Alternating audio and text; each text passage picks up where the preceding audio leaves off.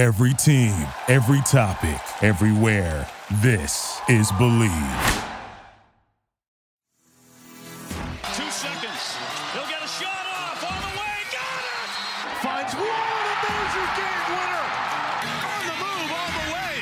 Tucker will score. Sean Tucker with a touchdown. Gillen. Got it! Syracuse win! Are you serious? Oh! 5 down, 1 to go. Syracuse is playing for the national title. It's too long, and Syracuse is your national champion. Who's out? Who's out? Who's out? Who's out? Who's out?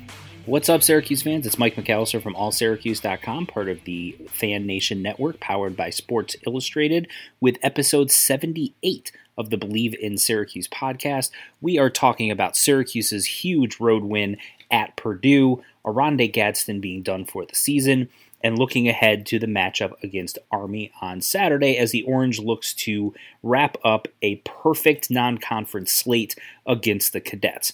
Joining me as always, Josh Crawford, Sydney Supley, and Griffin Della Penna. Football is back, and BetOnline is your number one information source for all your sports wagering info with up-to-the-minute stats, news, scores, and matchup breakdowns. Get the latest game odds, spreads, and totals from the NFL and college football at your fingertips with BetOnline's real-time updates on statistics, news, and odds. From Week 1 all the way to the College Football Playoff and Super Bowl, BetOnline gives you access to the best football promotions and contests available anywhere online. Head to the website today or use your mobile device to get in on the action. Remember to use our promo code BLEAV, B-L-E-A-V, to receive your 50% welcome bonus on your first deposit. BetOnline, where the game starts. Syracuse tops Purdue 35-20 to improve to 3-0 on the season. They are 3-0 for back-to-back seasons for the first time since 1959 and 1960. Anytime you do something for the first time in 63 years that's good, it is notable. So here we are. Syracuse is 3-0, and we had the luxury of having someone on site at Purdue in Sydney Supley, who is joining us along with Griffin and Josh as usual. Sydney, I want to start with you because I'm curious your experience on site in terms of the atmosphere, the crowd, the environment that the Purdue fans created, and you could share a little bit of your experience with our listeners. I mean, the crowd was absolutely electric. I will say they created such a fun environment. I feel like for really both teams, and it started when Syracuse came out of the tunnel and you could just hear the boos, and it was almost like the players just absolutely embraced it. Like they were turning around to the crowd, they were holding their arms up. So they were definitely feeding off that energy. And they even said in around the third quarter that it was 61,441 fans in attendance, which is just a little bit like 8,000 shy from a sold out crowd, but it felt like a sold out crowd. And I think you really felt it in every third down when it was on the line and, Purdue was knocking at the door. And even Baber said that it was such a good environment for this team to learn how to play in and how to overcome, because it's going to be rare, maybe Florida State, but there's not going to be a lot of crowds that were louder than in that moment on third down. So it was definitely a great learning experience. And then to come out on the other side with a win was huge. Yeah, and to your point about Florida State, I was just going to say they've got Florida State and North Carolina both coming up, which both are really good teams, and so almost every one of their games has a pretty good atmosphere. So I think a good learning experience with those on the horizon, but also 61,400 and change that went to the game. That means about 60,000 people went home disappointed.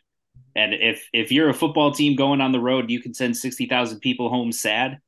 That's a pretty cool thing, I think for the fact that Syracuse accomplished that. So I'd appreciate your insight on that. But let's get into the game. The first thing I want to get to is it came out about an hour and a half or so, 2 hours, something like that, before kickoff, that Oronde Gadsden is out for the remainder of the season. I think everyone pretty much expected he was not going to be playing in this one, but we didn't know what his status was beyond that. We had no official update, even though we had heard some rumors here and there. So I'll go around the room. Everyone's reaction when you heard the news that Oronde was out for the season. Josh, go to you first. We talked about the in an ambiguous language that Babers uses in terms of describing injuries. It leads for us to do nothing but speculation in terms of how long we think he's going to be out. Howie is a scientific term, sir. I just wanted to point that out. That's what I'm paying all my student loans for, to define technical terms like this. I got it. Yes. Noted.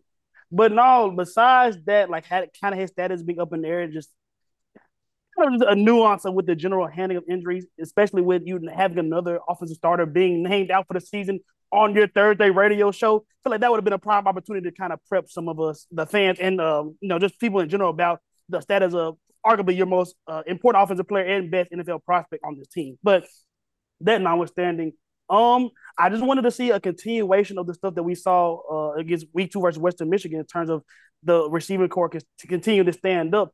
And my thing was, how would they respond to, quite literally, as Sydney was found out on in person, the bright lights of a FBS match, a P5 match in particular.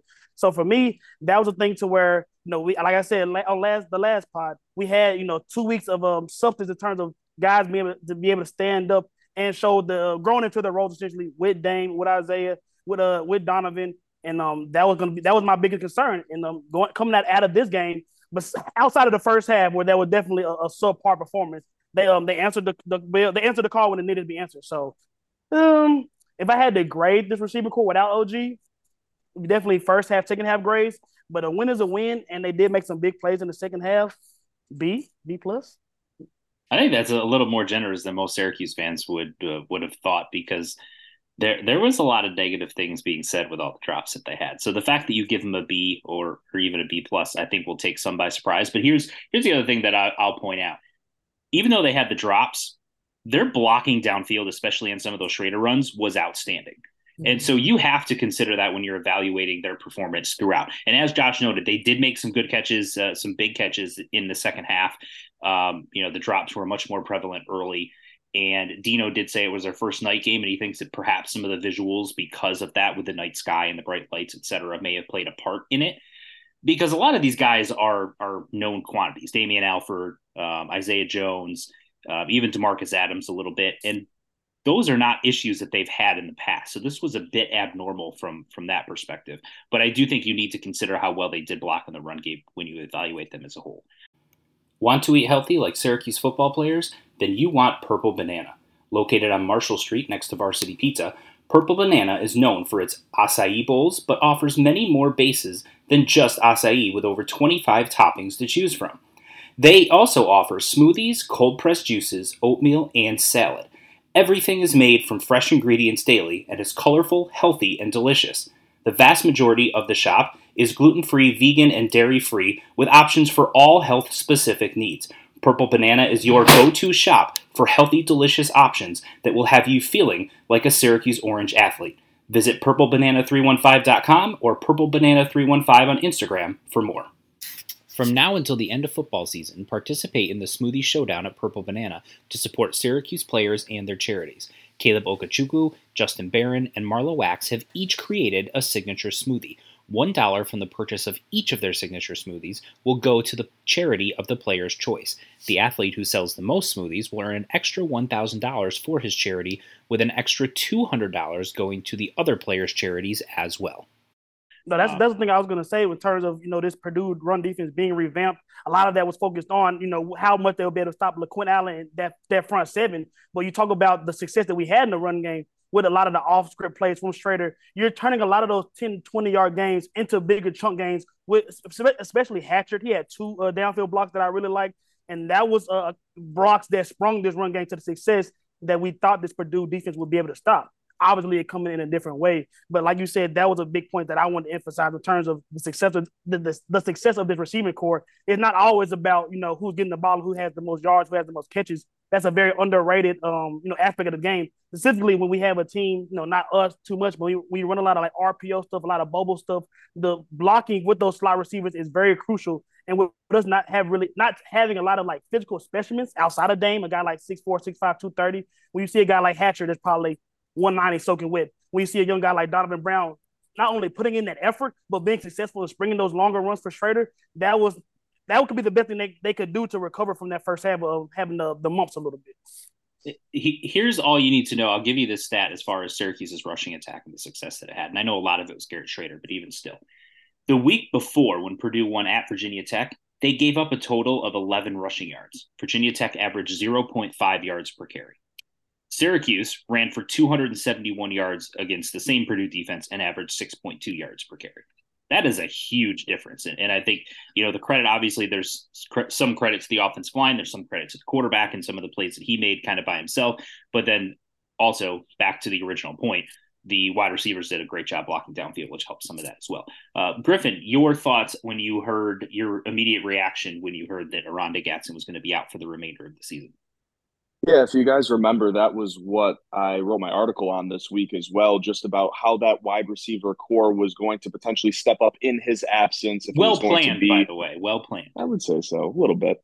If it was just going to be a short amount of time or if it was going to be something long term. And when I first heard the news, it was a sense of a little bit of surprise. I didn't expect it to be that Liz Frank injury that will take you out for the rest of the year. And my first reaction was how bad I feel for him because he really was coming into this year with so much traction of potentially being a great NFL prospect. And to have that being ripped away from you with a game and a handful of plays after, you're supposed to be coming out party this year with Garrett Schrader and another year in this offense, it's just horrible to see. And then it made me think, okay, well, now this is the real test for the wide receiver core moving forward with the bright lights in a very tough environment against Purdue. And I think that, like you guys mentioned, the blocking was great, but only 3 receivers registered a catch. Like, I need to see a little bit more depth. And Josh mentioned Umari's blocks downfield. I love how he is at least utilizing him in game, using his blocking schemes, but he still had 2 huge drops and very big points in the game. So I think that's something that you also have to keep your eyes on. And also, how are they going to use DeMarcus Adams moving forward, too? We saw late in the second half that he was getting a little bit more looks offensively. So I think that the offensive scheme is going to have to really evolve moving forward because we did not see anything in that tight end spot specifically down the field in passing routes because it was all blocking up front by Valari and Mang. Yeah, absolutely. And, here's the thing. I think the drops, the way I kind of approach it is it kind of raises an eyebrow, right? Like it's, okay, now let's see what happens next week. You start having a couple of drops against Army or even the week after that against Clemson when you're in the friendly confines of the JMA Wireless Dome, where the backdrop and the nighttime and all of those types of things should not be an issue because it's the place you played a million times, then now we'll start to have a conversation about something that's a clear glaring issue moving forward. But to your point, it certainly is a little bit of a red flag. And, I think it's going to be tough for Syracuse to win games if they only have 2 receivers registering catches moving forward. Sydney, your reaction when you first heard about the Oronde news? Yeah, it was actually really interesting. I learned being there that this was very schematically planned. They had known for a while that obviously this was going to happen. They knew shortly after the game of week 2 that he was out for the season, but they specifically didn't want anyone to know. And Babers credited over and over Oronde's just selflessness, the fact that nobody was able to find out because they wanted Purdue to have to game plan against him. And he said, look at the score. It ended up being, a close game for majority of it. And he's like, if they would have maybe had just another half of a day to game plan on one of our other parts that they couldn't because they had to game plan in case Oronde came back. So Babers felt that kind of gave them a leg up. And that was the whole reason why it came very shortly before the game. So I thought that was really interesting. But going off of Griffin's point, the fact that only 3 receivers logged yards last week in week 2, Syracuse had 3 receivers over 80 yards. And this week, our highest was 70 yards, then it was 60 yards, and then it was 50 yards. So right there just tells you just the lack of presence the passing game had. And I feel like when that happens, Schrader feels this immense amount of weight that he has to put the team on his back and just run the ball. But every time that happens, it's just a potential risk and injury. And he even admitted that he might have stretched it too far at times because, let's face it, he was beat up after the game. and lucky to walk away without any, injuries. But if you keep doing that week after week, eventually you may take a hit. It's tailgating season, and no one does it better than Hoffman's Sausage Company. Beer bratwurst, jalapeno cheddar sausage, kibasi, and bun-length chicken sausage. Add them to the menu with classic German franks and snappy grillers, and fans will go wild. Proudly made in New York since 1879, when you bite into a Hoffman, you experience a little bit of upstate history. Taste tells. Hoffman is a proud sponsor of Syracuse University Athletics. Yeah, and back to the point that you made about the receivers and the yardage. The player who led Syracuse in receptions was the running back. And now sometimes that's not necessarily a huge issue depending upon, but when you, as Griffin said, only have 2 wide receivers register catches, you have multiple wide receivers with drops, and most of the drops were on perfect passes down the field that would have been huge chunk plays. And then you combine that with the fact that your running back led the team in receptions. That's a little bit of a red flag. So we'll monitor that going forward. But from the drops, I now want to transition to the other issue with holding on to the ball, which was anyone from Purdue who was carrying, essentially. They fumbled the ball 7 times. Syracuse recovered 3. They probably should have had 5 recoveries. At least one of them we'll get to the officials shortly, because I'm not doing one without it talking about the officials and how that played out, because that was just a joke. But the one in particular that stood out was it was late in the fourth quarter. Purdue was driving to try to tie the game, and Devin Mockabee, Purdue's running back, drops the ball, and 2 Syracuse players jump on it. There's a huge pile. Two officials are standing right next to the pile.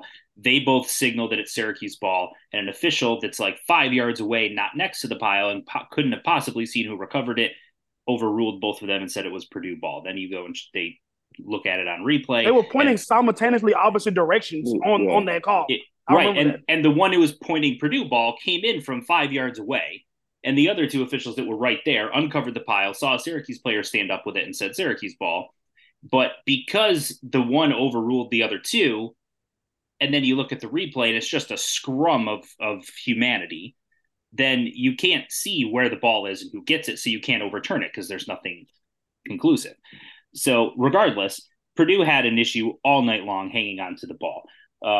That's not an issue with the lights or the night sky, as you could blame possibly part of that for the Syracuse receivers. But, I guess 2 parts. One kind of tongue-in-cheek, who had worse hands, the Syracuse receivers or the Purdue runners? And then how much do you credit the fumble issues to the Syracuse defense and the hits they were making and the plays that they were making versus Purdue just being sloppy with the ball? Sydney, we'll go right back to you. I think you have to go with Purdue's runners. I mean, when you lose the game, that was the reason why they lost, bottom line. And I would put most of the credit on Syracuse defense. I thought they did a tremendous job. That Wax did a great job. McDonald did a great job. I thought all around they were able to make the big plays when it counted. And I felt like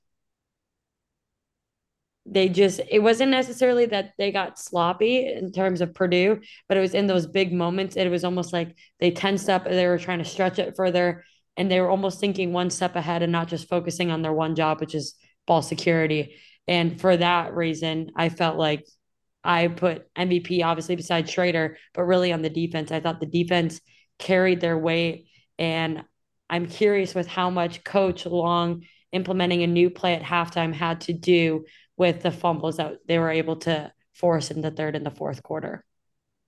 Yeah, those are great points. Griffin, your reaction to Purdue's fumbling issues and how much you credit Syracuse versus just sloppiness from Purdue. Yeah, I don't even think it's close. I think it's obviously, if in comparison to the drops for the Syracuse receivers to Purdue with their ball security, that was dreadful, especially when those fumbles occurred. It's Big Ten football, right? That is the DNA of the conference, ground and pound, and that is such a huge part of what Purdue has been over the years. I know last year they transitioned to more of an air raid offense, but with a lot of new personnel, a first-year head coach, that's something that from day one you are preaching. And the fact that they had Syracuse on the ropes in the second half, it really was self-inflicted wounds. And I do give, like Sydney mentioned, Marlowe on his strip sack, had on ball, perfectly placed on that. That was fantastically done. Derek's was solid, but I really think that Justin Barron set the tone on that first drive, 4th and 1, and for him to come up and stick him in the hole. Granted, it was going to be a turnover on downs anyway, but still to have that presence that, okay, we know what you guys are trying to do in the run game. You mentioned last week how there was a huge discrepancy in their win against Virginia Tech and how they were able to run all over them, and the opposite for their defense. But I really think that the Mob, in terms of the secondary, yes, it was a bend, don't break type of defensive display. But overall, the run game defense was honestly, I think that's what had the win. I know all the credit in the world goes out to Garrett Schrader and what he did offensively, but Syracuse doesn't come out with a win if they don't get that amount of turnovers, especially late in the game. Get ahead of postage rate increases this year with Stamps.com. It's like your own personal post office. Sign up with promo code PROGRAM for a 4-week trial plus free postage and a free digital scale. No long-term commitments or contracts. That's Stamps.com, code PROGRAM. Yeah, no question. No question. Josh, your thoughts on the whole hand situation and how much you credit Syracuse versus blame Purdue? I'm gonna go with the majority here, especially knowing the history of Purdue. Hudson Card specifically, him fumbling 4 times, he doubled his total career turnover output in his career, having played 20 games in Texas, only having had 2 interceptions. And like Griffin referred to, specifically those turnovers, I think it was 3 fumbles, the first one on our goal line, and then 2 that Purdue was actually in the red zone driving in the second half. Those are like automatic points that you're taking off the board. But like again, like what Griffin said, there was a couple of helmet on ball type of situations. I think Onward Sparrow got one in the second half where he ripped it out. And being a former being in the locker room and being a former defensive guy, like that is a thing that usually during Wednesday and Thursday practices when you're ramped down the physicality a little bit, that you do drill ripping the ball out. You do drill helmet placement on the ball when you're arriving to a tackle. You do drill, like if you're the second, third guy there, if somebody is already standing up, make sure you get that ball out. And I don't think it is like I said, we've all 4 of us have combined probably watched a lot more football than other people have forgotten. And I'll speak for the group and say I don't think we've ever seen a game with 7 fumbles. 1, 2, even 3. You can throw up coincidentally, the bright lights, being nervous about a big game. But at some point, we do have to recognize, the intentionality with the hat on helmet stuff, and then going for the strips that this mob defense had. So for me, I'll probably put it 70-30 Purdue versus us, just because, like you said, with the playmakers that we have, it's not super accidental. But that was specifically talking with Tom Dienhart, how confident not only he but the rest of this Purdue football community was in Hudson Card, specifically his ability to protect the ball and get it to his playmakers. To see him, fumble 4 times, and it really be more of a miscommunication with, like, I guess the center and the offensive line exchange, where a lot of them were things he didn't even have cleanly get the ball before it was fumbled. That was something that, I would, like I said, having a first year coach and like being in a primetime game, you can expect some jitters like that. But I'll be hard pressed to think they'll play that bad or that loose with the football anytime this season, honestly. So glad that it happened against us. Yeah, it's funny, to your point. If a team fumbles the ball 3 times in one game, people are saying, what's going on with them? They have poor ball security. They can't hang on to the ball. And Purdue fumbled it more than twice that amount in one game. It's crazy. And Hudson Card had come into the game without throwing an interception, and Marlowe Wax ended that streak. Without throwing one this season, I should say, and Marlowe Wax ended that. That I mentioned it kind of to start off that segment as far as the officiating goes. And before I get on my soapbox, I'm going to let you all talk about it for just a moment each. Sydney, we'll start with you. What was the reaction at the stadium to the officiating? I know I heard Purdue fans booing quite a bit. I don't think either team was real thrilled with the way the game was officiated, honestly. It seemed like the only thing they were calling consistently was anytime you tackled the quarterback below his chest, they called it a low hit, and it was a roughing the passer. Not really sure why they decided to harp on that, but I've never seen so many of those called in one game. But Purdue fans were booing quite a bit. Syracuse fans on social media were going crazy in several of the calls. What was the mood and the reaction from those in attendance as far as the reaction to the officiating? Even within the walls of the press box, I felt like I was hearing the crowd as if they were right next to me with how loud their boos were. But I think the funniest part was you had on your left, it was like, Syracuse's coordinators, and then you had Purdue's, and you could just see them like slamming the wall, slamming the desk, depending on if they agreed with one call, disagreed with the other. So it was just nobody was happy at different times. I think you guys had a lot better angle than I did on the officiating. It's hard when you're looking, at the field, not really seeing kind of the replay. But I'll go back to the press conference again. I thought it was really interesting. Baber said he prides himself on always being able to see the calls from the naked eye, and he feels he's pretty accurate. And he said this was the first game he ever felt like he really had to go back and watch it because he was like, there was multiple calls that he wasn't seeing from his eye that they were being called. So I'm curious now that he has a little bit of time to go back, digest what his thoughts will be on that. But no one was happy at the end of the day with the officiating. No question. And just a little side note there on the Dino thing. Syracuse has done this throughout Dino's tenure here, and I think it's pretty common across the country, but I can only speak for what Syracuse does. They'll go through and review a game, and what they'll do is they'll take the calls that they think were the most significant and that they disagree with the most. They'll put them kind of all on a tape or an email or a video file or whatever it is that they do. They'll send it off to the ACC league office for them to review, to basically get an explanation as to why either the officials' call was right or for them to come back and say, nope, you were right, the officials got this wrong. So they bring that to the attention of the league office whenever that happens on a week-to-week basis, and I'm sure that's pretty common across the country. So, he was referring to the fact that he has to go back and watch the tape for clarification on some of those things, and that's what the end result will be, is if he goes back, watches the tape, still believes that what he saw live was still the right call, and the officials called something different, he'll compile all of those, or someone in his under him, one of his staff will compile all of those and send it off to the league office for further explanation. Griffin, your reaction watching it on television to the way the game was officiated? Yeah, it was just difficult with the amount of inconsistency, and it wasn't one-sided. It was just happening to Purdue, even though their fans probably thought that was the case. But it was on both sides. I just never felt like they had true command of the game, and that's always very concerning for the viewer and also for both teams on the field. When the referees, I don't know if it was too big of a moment for them or what, but I think a lot of it was them jumping to conclusions quickly and not being able to take a step back, digest what happened, and actually think, okay, here's what we have to go with, if that makes sense. Yeah, I follow exactly what you're saying. I've always said my biggest thing, basketball, football, any type of officiating, is consistency. If you're going to let defensive backs be physical with the wide receivers and let them get handsy and whatever throughout the route, and you're not going to call stuff kind of ticky-tacky as far as pass interference and holding, then do that the whole game and I'm fine. I don't care.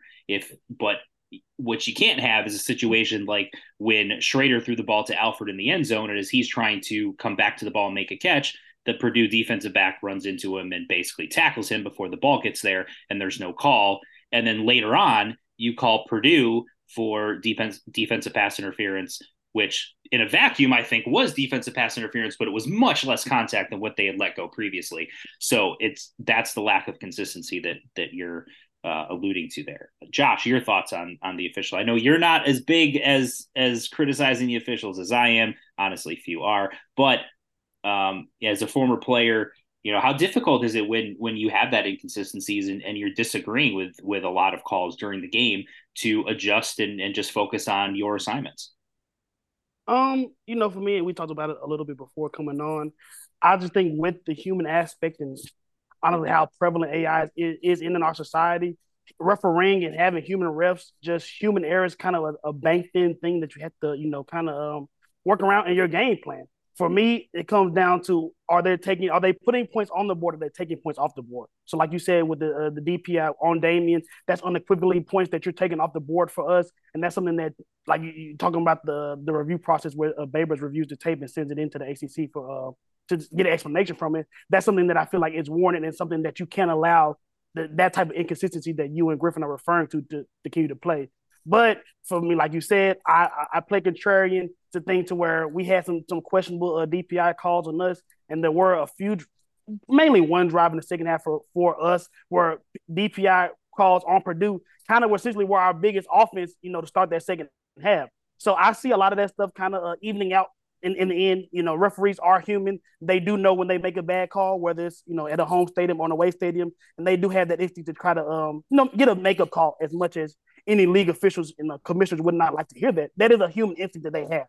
So I don't go too hard on the referees. I don't, like I said, that's something that playing for so long, you kind of have to work into the game. You work around in your game plan, but taking points off the board is unacceptable. And I think that, as much justification or get back as you're going to get with us moving up the field on some ticky-tack DPI calls for Purdue, it's football. And again, until we put out the AI referees and the robot referees where every call is unequivocally going to be correct, that's kind of the stuff that that the human nature of officiating is going to give you.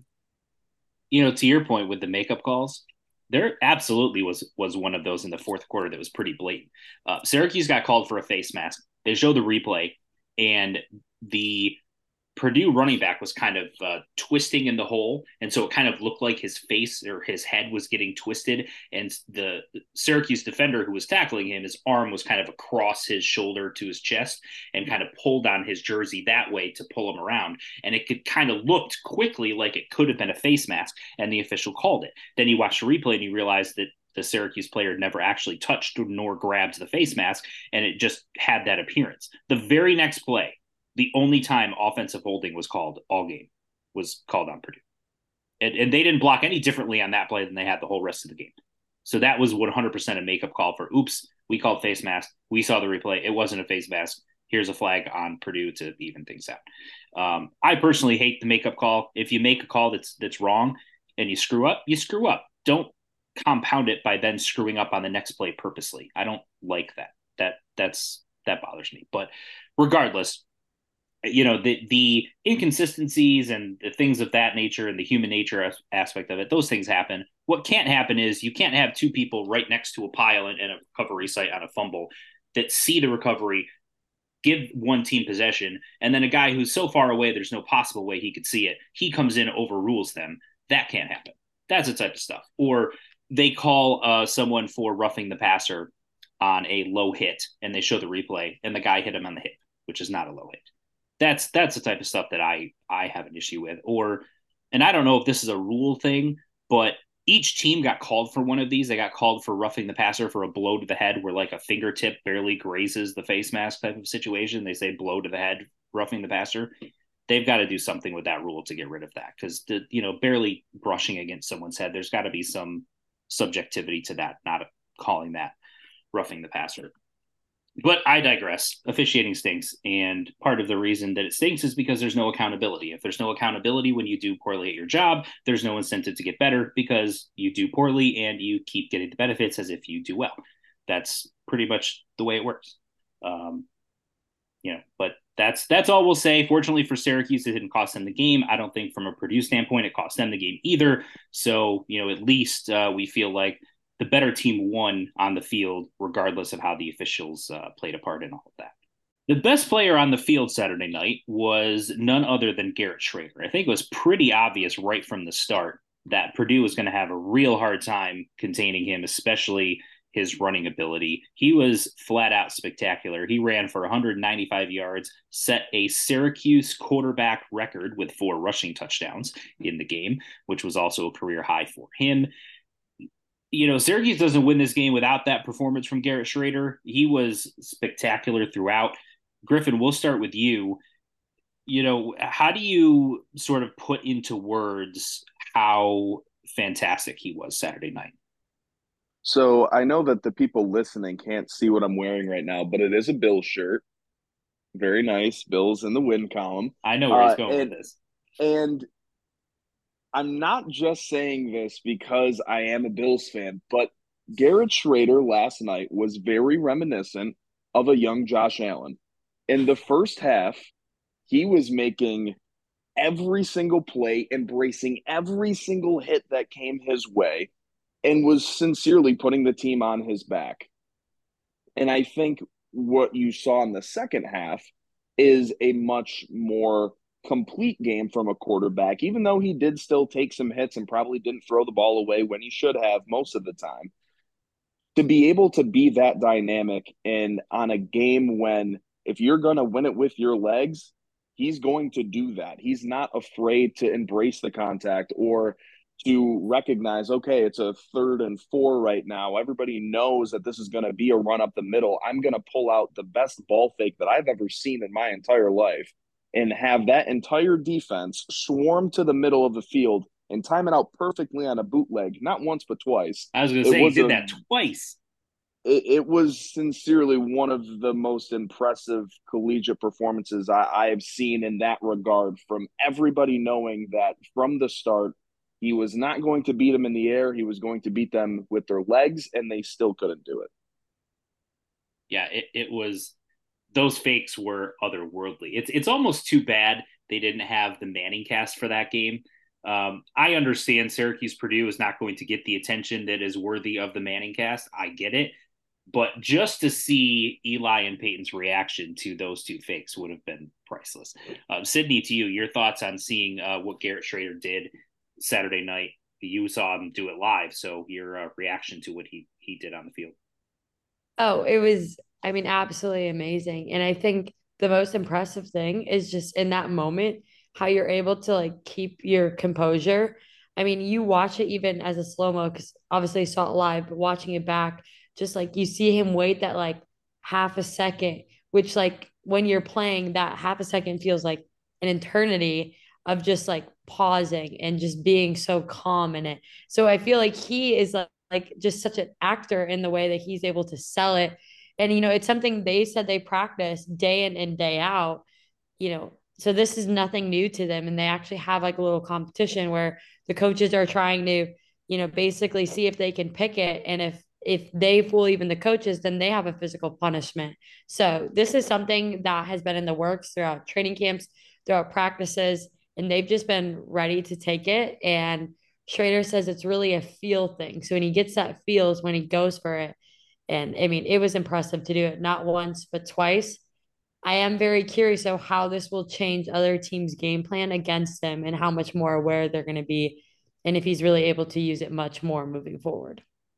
Yeah, I think they're going to have to pick their spots. And I think Dino kind of alluded to that post game, that, and you wrote about it in your article, that, you know, he made note of the fact that the plan was going into this game that they were going to use his legs more than they had in the previous games. And part of that is to do with the opponent and the importance of the game. You hope that next week against Army that he won't have to as much.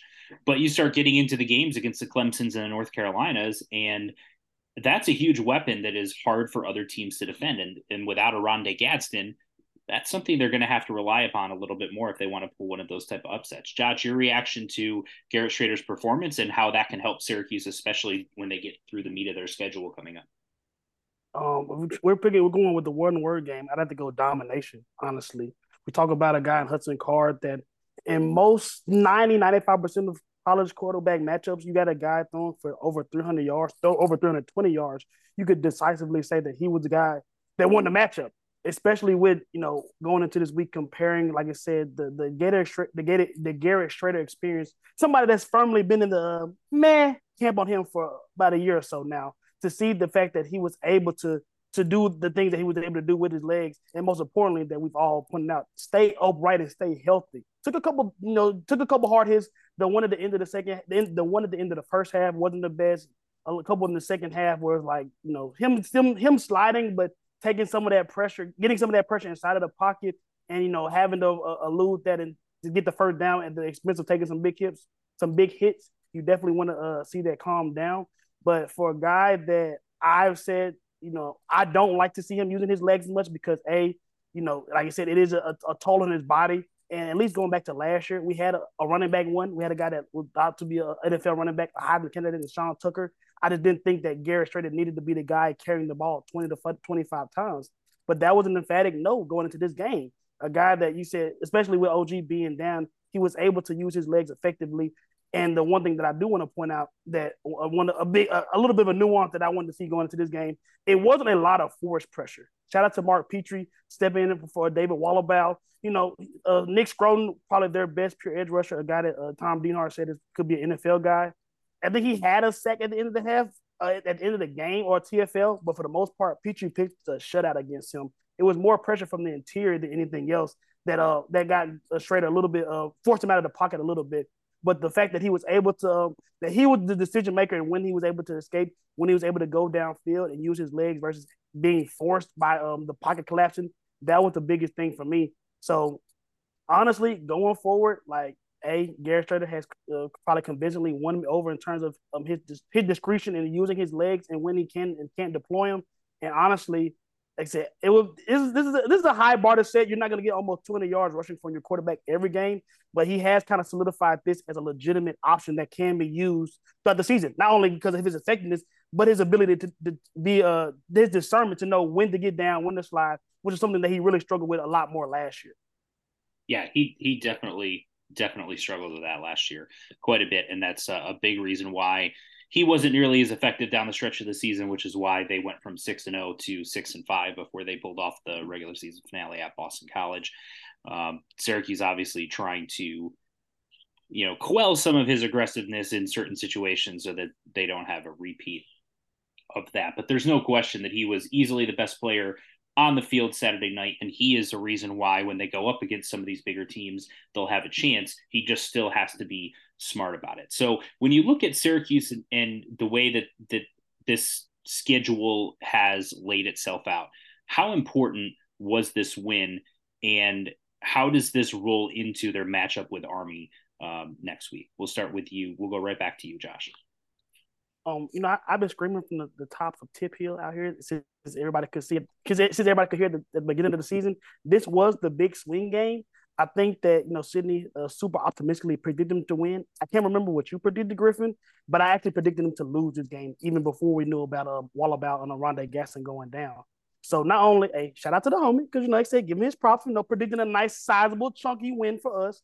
But the fact that this team is able to kind of solidify and validate that resilience that they've been talking about the first couple of weeks, and that preparation factor with them beating Colgate, with them beating Western Michigan, and that laser focus that they have. This is kind of that, like I said, that validation in terms of we can do this against top tier opponents, equally yoked opponents, as I should say. So for me, you're looking through the AC, looking at the rest of the ACC, and not trying to get, like I said, too optimistic and get your hopes too high up. But Clemson, obviously in the down year, we know about the resurgence of this Florida State program. But having somebody that's from Memphis, I know about the ups and downs of the Mike Novell experience and the Florida State program in general. They're prone to play down the competition. See, last week on Saturday, almost losing to BC. And besides Duke and UNC, which is crazy to say for football, they got two really stud quarterbacks and not a lot of stuff around it, honestly. So being able to have this kind of validating performance in week 3, and kind of how seeing the ACC kind of shake itself up a little bit, I think Sydney's going to be a lot closer to right than I imagined her being at the beginning of the season, honestly. Yeah, and if you look at the schedule and you put the Florida State and North Carolina games kind of aside as the most difficult, especially considering both are on the road, there's not a single game other than those two that Syracuse can't win.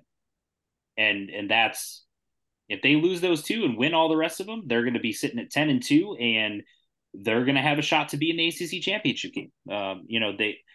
I think losing 2 conference games, you probably would end up with Florida State and North Carolina in that game, but could those teams, North Carolina lose 2 to 3 games they're not supposed to? I mean, you just never know how it's going to play out. But yeah, this was huge. You should be now 4-0 going into your ACC opener against Clemson in the Dome. And, I think you feel like you've got a realistic shot in that game. So getting this win certainly sets them up for the rest of the schedule. Sydney, your reaction to the win and how important it was. Yeah, I mean, I don't know why you guys ever doubted me to begin with. Fair point. No, but I think this game was absolutely huge. I mean, echoing what Josh said, I feel like Syracuse came out and has made some really dominant wins in the first 2 weeks, but they haven't really gotten the respect from around the country because, they're not a Power Five team that they're playing. So I think everyone, you even watch College Game Day in the morning, you heard them being like, oh, Syracuse haven't really played anyone tough yet.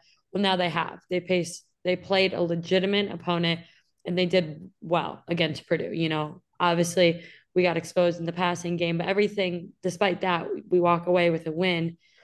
And I feel like just going into what we know is going to be a gauntlet of a schedule towards the middle where you have Clemson and then you go on the road 3 weekends in a row, you have to win games like the one in Purdue if you want a shot and momentum and even the confidence to go play at Florida State, at North Carolina.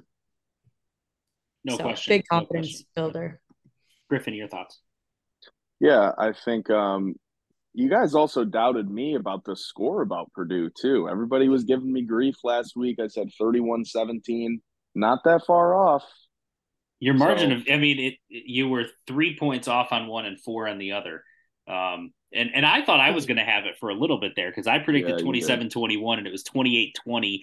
And, Schrader just had to score that last touchdown. He just took a knee there. I would have been dead on almost, but I think you paid him something on the side for that one. I digress. Slip them a little something and shine to make sure you got the score right. Now, hey, you can do that with NIL now. Hey, I need you to get this score so I look right on my podcast. You got it, sir. I might have to try that this week too. I still haven't had my prediction down, but regardless, I still think with how Syracuse has played, you look at now the entire country, they're the only team that is top 5 in both points per game and points allowed fewest in the country. So they are now, I think, getting that attention that they do deserve. Playing a team like Army, I saw the line earlier today. They open up as 8.5-point favorites, which I think is pretty solid against an Army team that comes in 2-1. Just had a very nice win against UTSA. So they're not a team that obviously is going to be, a wow game, like going to put Syracuse on the map, but it's still an opponent that you have to respect. And I think if you compare them against Colgate and Western Michigan, definitely in that upper echelon in comparison to them. So if you win that game, it really sucks that Clemson had to lose week 1 to Duke because that game could have been circled as a College Game Day game.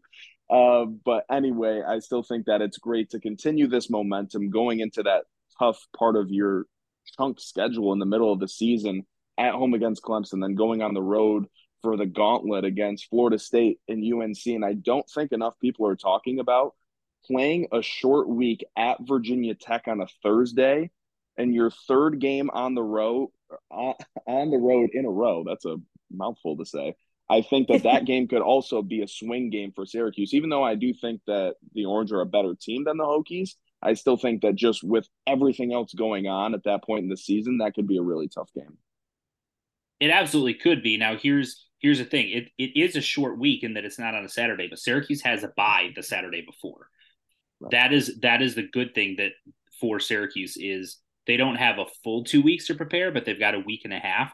Whereas, and it's the same thing for Virginia Tech. Virginia Tech has the Saturday before off as well, which personally, I think if you're going to have teams play Thursday night games, then that's how you should do it. Yeah, absolutely. Have it come off of a bye. So both teams get a week and a half to prepare. I think it makes perfect sense. But as far as Army goes, here's a note I want to make about Army. We know that they're one of the military academy schools, and so they're going to be disciplined. They're going to be tough. They're not going to be scared of any situation you throw at them, and they're going to run the ball a ton. They have run for 713 yards so far in 3 games. That's well over 200 yards a game. They're averaging 4.5 yards carry. Conversely, they've only thrown for 533 yards in 3 games, so less than 200 yards a game. So we know what they're going to be bringing to the table. That said, Army is 2-1. They did have a solid 8-point win at UTSA last week. However, in week 1, they lost to UL Monroe, who is a team that just barely beat some school named Lamar. Not Lamar Jackson, just a school named Lamar. So not just one dude against the whole team. The point of this is Army is a challenge in that they're going to schematically be different than what you're used to seeing in a lot of ways, especially offensively. But you should be better, more skilled, talented, more physical in basically every position on the field. It's a game you should win, especially when you're at home. UTSA they're a team that played Houston really tough. They played Texas State, who won at Baylor earlier this season. They beat that team. So, Army has played some decent teams already this season, but we'll see how it plays out. And I think for the UTSA game, Frank Harris was out for them, which is kind of, especially with a lower FBS school like that. That quarterback is uber important for them. So they were probably operating against a UTSA at 70-75% of their proficiency at best. Yes, and they still scored 29 points on Army. So, Army's scheme offensively is going to give Syracuse some problems here and there. It's just going to be so different than what they're used to, normally week to week. But offensively, Syracuse should have its way. It should be able to dictate things at the line of scrimmage. They should be able to throw the ball. Garrett shouldn't have to use his legs nearly as much. But we'll obviously see how it plays out. We'll break it all down. If Syracuse can get to 4-0 going into that Clemson game, that is going to be a massive game. Unfortunately, it's not going to be College game day because Clemson lost earlier this season, but it will still be a massive game. Syracuse is already on the others receiving votes. They're 12th there. So they win again, they'll probably move up a little bit. And now you beat Clemson, and Syracuse will be ranked at that point. They're 5-0 after having beaten Clemson. So everything is in front of Syracuse. Everything is set up for them to get to the 9 wins and make 9 to 10 wins, make Sydney look like a genius. She's already looked very smart so far, better than all of us, but we could have kind of probably predicted that going into the season. So kudos to her. Shout out to Syracuse for starting 3-0 for the first time in back-to-back seasons for the first time in 60 years. That'll do it for this episode of the Believe in Syracuse podcast. And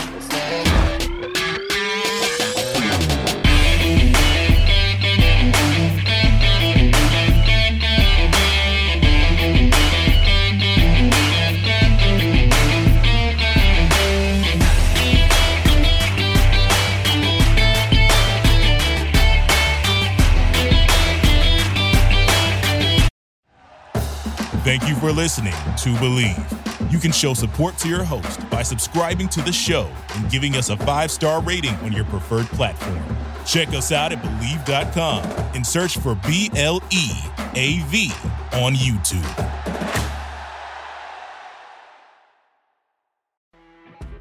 You know when you're listening to a true crime story that has an unbelievable plot twist that makes you stop in your tracks? That's what our podcast, People Are the Worst, brings you with each episode. I'm Rachel. And I'm Rebecca. We're identical twins who love true crime cases that make you say, didn't see that coming, and we hate the people responsible for them. Listen to People Are the Worst now on Apple, Spotify, or wherever you get your podcasts.